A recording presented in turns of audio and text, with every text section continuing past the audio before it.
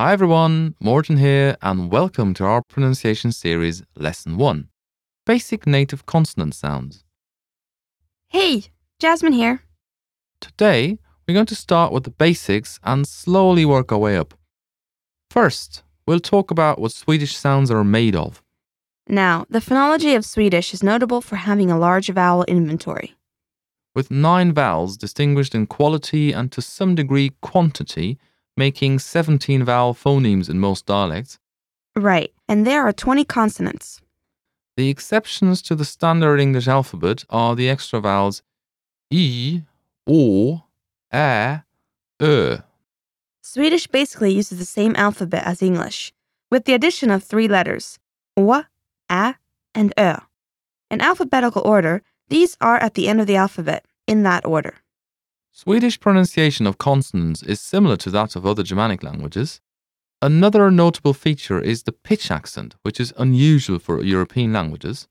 Some say that it sounds a bit like singing. Okay, let's hear some of it. Yes, first we have bea, which is pronounced much like the B in English.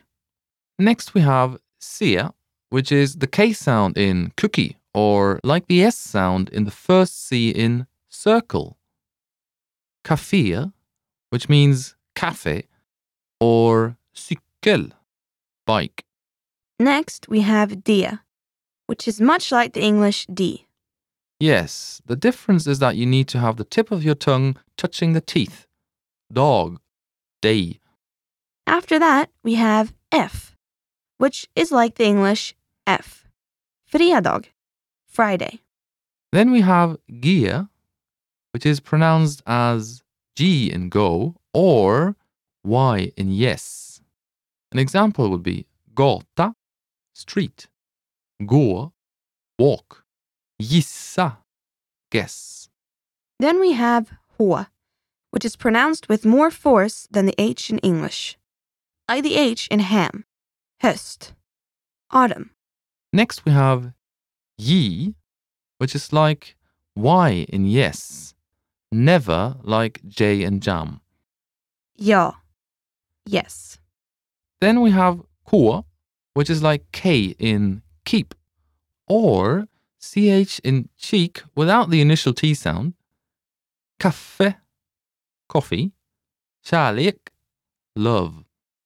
L is like in English, but with the tip of the tongue straight and pressed closer towards the teeth, without actually touching them. Lördag, Saturday.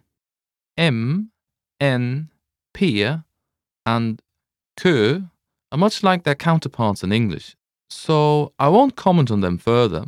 What's the next sound that might confuse our listeners? We have R, which is trilled, much like the R in Spanish. If you haven't tried to trill your R's before, you should make an attempt to do it for Swedish. It should not sound like the English R at all. Following that, we have S, which is much like the English S, so no problems there. After which, we have T, which is much like the English T, except that you need to keep the tip of your tongue straight and touching the teeth. T, T. Correct. And then we have W and V, which are exactly like the English V. Up next is X. It is said as an exceed, never as in example. Till exempel, for example. And Z is pronounced as S in sing, like so, zoo. And we're done with the alphabet for sounds. All right, those are all 20 native consonant sounds in Swedish. Not too many, right? Right. Make sure you practice these over and over until you really get the hang of them. The best way to improve your pronunciation is through practice. So keep practicing. Like our podcasts? Then like our Facebook page too. Get lesson updates, our Swedish word of the day, and news on Facebook.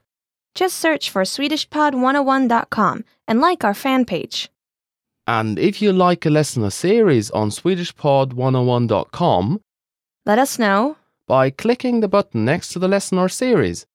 And see you next time at Pronunciation Series. Hej då!